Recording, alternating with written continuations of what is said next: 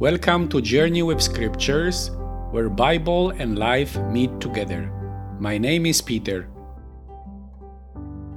In today's Gospel, Jesus' healing word travels 40 km from Cana to Capernaum. Is Jesus' word faster than the speed of light? Enjoy this episode, share it with others. God bless.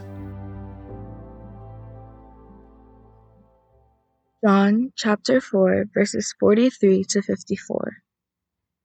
After the 2 days he departed from Samaria to Galilee, for Jesus himself had testified that a prophet has no honor in his own country. So when he came to Galilee, the Galileans welcomed him, because they had seen all the things he had done in Jerusalem at the feast, for they themselves had gone to the feast. Now he came again to Cana in Galilee, where he had made the water wine. In Capernaum there was a certain royal officer whose son was sick. When he heard that Jesus had come back from Judea to Galilee, he went to him and begged him to come down and heal his son, who was about to die.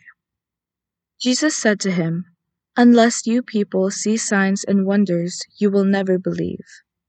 "Sir," the official said to him, "come down before my child dies." Jesus told him, "Go home, your son will live." The man believed the word that Jesus spoke to him and set off for home. While he was on his way down, his slaves met him and told him that his son was going to live.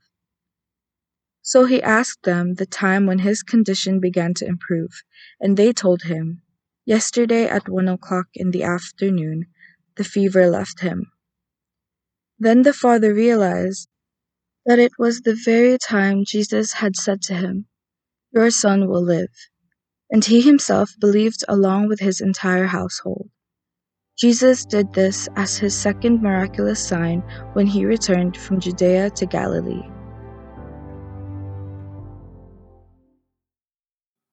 Cana, the place where today's Gospel takes place, is familiar to all of us. It was in Cana that Jesus changed water into wine. The author of the Gospel tells us that it was the first sign performed by Jesus. In that way, Jesus manifested his glory, and the disciples believed in him there. Today, Jesus performed his second sign, healing the son of a royal official, and faith was also the outcome of that sign. The father and his whole household came to believe. We do not know his identity, but some scholars consider him to be a Gentile, which would be significant. In John chapter 3, Jesus offered new life to a Jew, Nicodemus.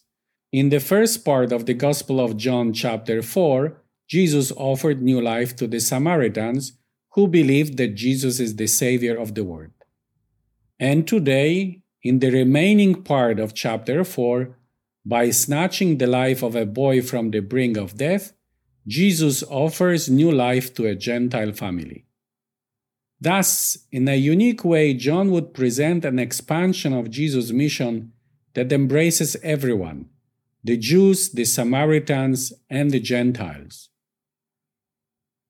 Unlike the centurion from the Synoptic Gospel of Matthew, this royal official does not ask Jesus to say a word and work the cure from a distance. He asked Jesus to come down from Cana, located in a hilly area, to Capernaum, located by the Lake of Galilee. The trip from Capernaum to Cana was approximately 40 km by road, which climbs around 410 meters. But what actually happens is a cure from a distance. Jesus tells the father, "Go, your son lives." And he believed Jesus' words and left. But it is interesting to notice, based on the time given by the evangelist, that the father did not go immediately back to Capernaum. He remained in Cana and only went back the following day. Did Jesus' words take all the worries from his mind? The encounter between Jesus and the royal official in Cana took place at the 7th hour of the day, which is 1 p.m.